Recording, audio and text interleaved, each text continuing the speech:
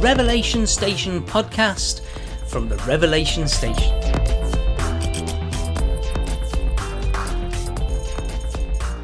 So, we're here in the mobile studio. Mobile One, aka my car.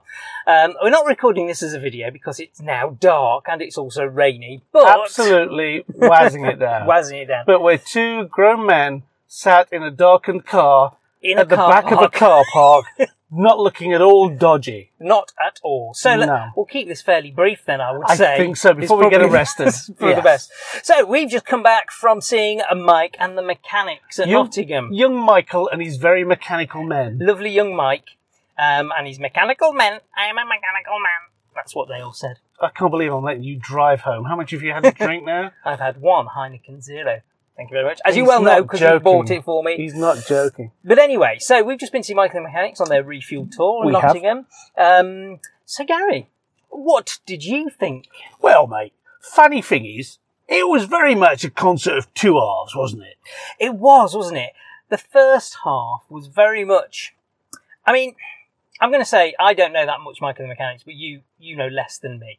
I know nothing. You know Ask nothing. anybody. I know nothing. You know that first album that we reviewed. I and do. That's it, isn't it? Yes. I know the first album and the second album a bit, and then I know a few of the more famous hits from that. But that the first half, because it wasn't a very long gig, really, was it? It wasn't a long probably gig. About an hour and a half altogether. Something like that. Yeah. Maybe slightly longer. But that first half was more. I don't want to say obscure songs, but they were some of their newer songs from the last few albums, which I have never heard. Yeah. And then a couple of the more, the lesser hits, let's say. Yes. I mean, to be fair, they were sung very well. They were all performed brilliantly. That band was so tight. It was. But the first half didn't really get the crowd going, did it, Simon? No, it didn't really. I mean, there were a few people that obviously were big fans and they knew the songs. And the drunkards who were just waving their hands. Well, exactly, yeah.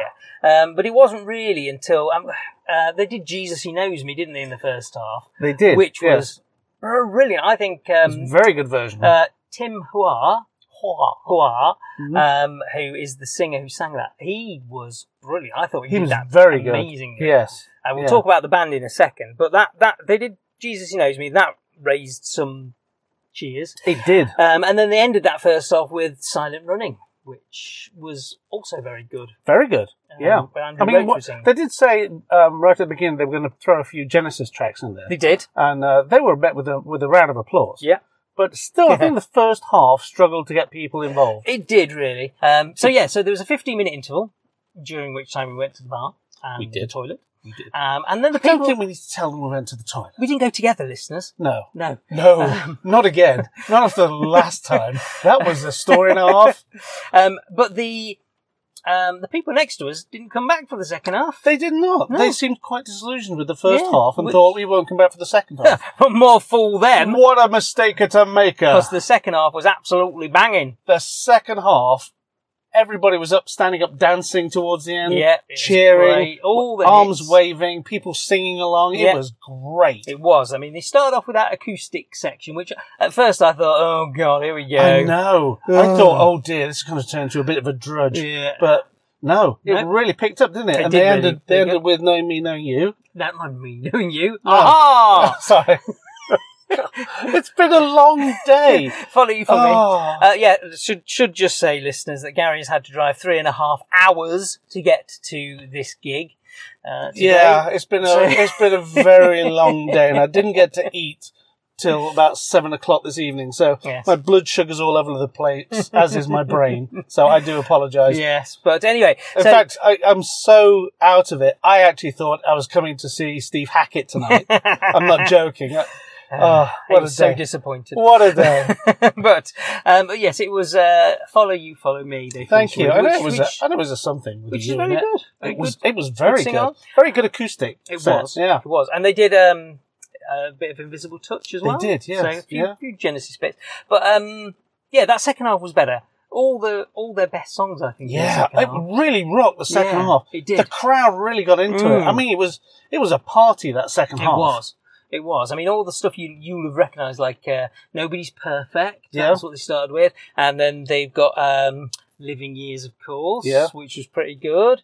I'm not a big fan of the Living Years song, to be honest, but I thought it was a really good version. Done really well. Yeah, and then, what did they... what was the doll one? Can't remember. All I Need Is a Miracle, of course. Yes. Absolutely superb. Honestly, I thought they were going to end the set with that. I thought they were going to end with that, but no, they carried on a bit. Yeah, what did they do after All I Need Is a Miracle? They did All I Need Is a Miracle, and then they did something else after that, didn't they? Was it no, it was Looking Back Over My Shoulder, wasn't it, after that? It was. And that's what they right. actually finished That's the set what they with. finished on, and they used that for everybody's solo. No, that was later on. Then they went off, and then they came back on, and then they did Word of Mouth, and that's where they did everybody's solos. So it was. Yeah. You'll excuse me. We're about 5 hours past my bedtime. So, but yeah, that second half was just it's banging. stonking. Yeah, That was stonking. the first half I thought it's going to be a run-of-the-mill concert, but the second half, you have to go and see this tour. The second half was brilliant. I didn't even mind I Can't Dance. You can dance. I've seen you. Yeah, thanks for that. No problem. That's lovely. You look like you've had some sort of childhood illness, but you can still dance. But I thought Tim Huawei, I thought he did I Can't Dance better than Phil does. I beg your pardon. Yeah, I really did. I think that song doesn't really suit Phil's voice. But let's talk about the band a little bit. Tim Huawei obviously comes from the West End from musicals. You can tell from the way he stands and everything. The way he's obviously used to being in front of an audience. But what a great frontman. Yeah. I mean, Andrew Roachford as well, who you may recognise, because they played Cuddly Toy as well, which was... That's the one I was trying to get at, Cuddly Toy. Cuddly Toy, that was superb. I know it had something to do with the toy. But Andrew Roachford is a great singer, and he really performed well. But Tim Huawei really stole that stage. Yes, he did. He did. He was a presence up there. Yeah. I have to say, Mike Rutherford again... Man, that guy looks like he never wanted to be on stage. He just looks about as comfortable as somebody who's really uncomfortable. I'm struggling for a simile now. He looked almost as comfortable as Anthony Drennan, who looked like he was trying to disappear into the back of the stage all the way through. I don't think it helped that when he was trying to introduce him, Mike forgot his name. That was a little embarrassing moment, I think, for Mike there. Yeah, but we've all been there on stage when you suddenly get a brain lock and go, this is my best friend. Whatever. What's his name? Yeah. So the band was, like we've said, Tim Huawei and Andrew Roachford on vocals. They did both brilliant jobs. Awesome Very jobs. good replacements for Paul Carrack and Paul Young, I thought. Very much so. Very much in the same... and Mike's obviously gone for a rock voice and a soul voice. Which worked superb. It did work brilliantly. I mean, when Andrew Roachford did that little bit of Superstitious at the end... Oh, wow. It was really... He that can was sing. really good. He can really knock it out, can't he? And he's a good keyboard player. Yes, he was pretty good. And then speaking of keyboard players, there was the other keyboard player who was called Luke something, but I didn't catch his surname. Nah. Nobody catches keyboard players' names. But he was pretty good. He did he was very good. When his solo came up, he did a really good, nice, proper really solo. Did. Really good. Yeah. And then, like I said, Anthony Drennan, who you'll recognise, he played on the Calling All Stations tour. He was also the backup for Daryl Sturmer on the last Domino tour. Yeah. Because Daryl Sturmer, apparently his wife wasn't very well, so if she had to be rushed to hospital, Anthony Drennan was going to take over. There you go. So there you go. And then, of course, on drums, star of the show, Nick Collins. Who got a massive round of applause. Oh, he did. He is such a good drummer. He is a good drummer. I mean, I was watching him in that first half because I wasn't that interested in the songs, but I was watching that first, and he was brilliant. Yeah. He is so much like his dad when it comes to drums. He just got the power there and the energy, but he gave some of the songs a bit more of a swing, if you know what I mean. A bit more rhythm. Yeah, a bit more rhythm to it, rather than it being all old man rock. It was it sounded more modern. It did. On those songs. I mean, everybody really knocked it out of the park. And this is going to sound horrible now. I don't know if it's because he's getting older, and God knows we're all getting there. But Mike Rutherford just didn't seem to have the energy. Everybody else was giving out bags of energy on stage. I know what you mean. I mean, to be fair, Mike has never actually given out bags of energy. No, it's true. He always looks like he's waiting for a bus rather than he's on stage. So it's hard to tell. Yeah. It's hard to tell. But I think when it came to doing his solos, they were less energetic than everybody else's. I don't know. Anthony Drennan's solo wasn't good.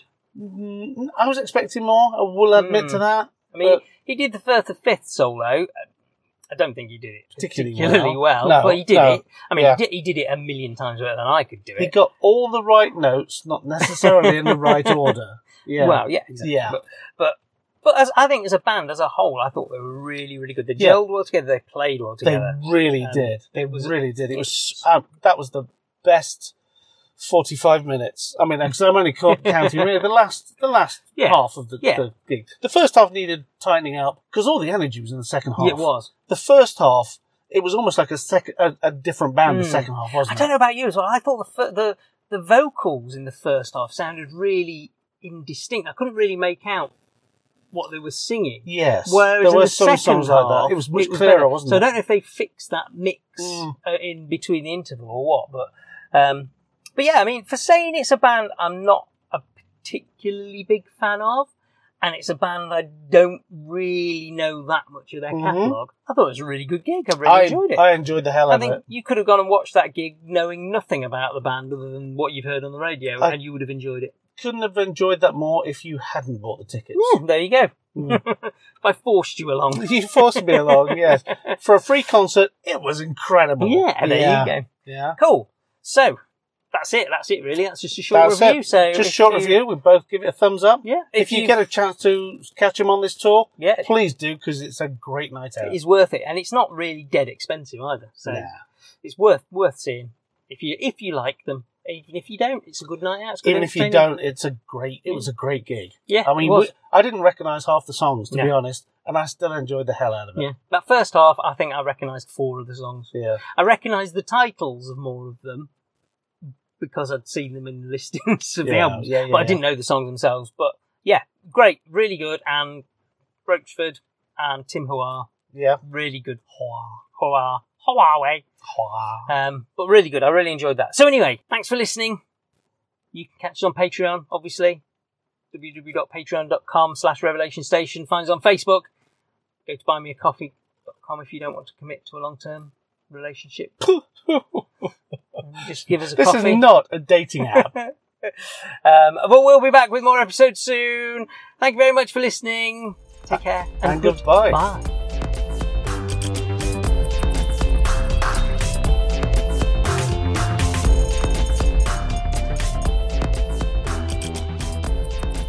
You have been listening to the Revelation Station podcast, written and performed by Simon Heldridge and Gary Starr, but mostly Gary though. Send any feedback to revelationstationpodcast@gmail.com. Thank you for listening, and we look forward to seeing you next time. This has been a Revelation Station podcast. Damn it, production.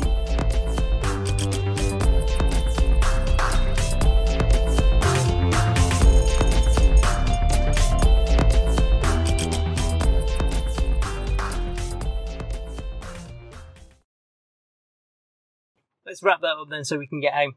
Please. There's up with the police.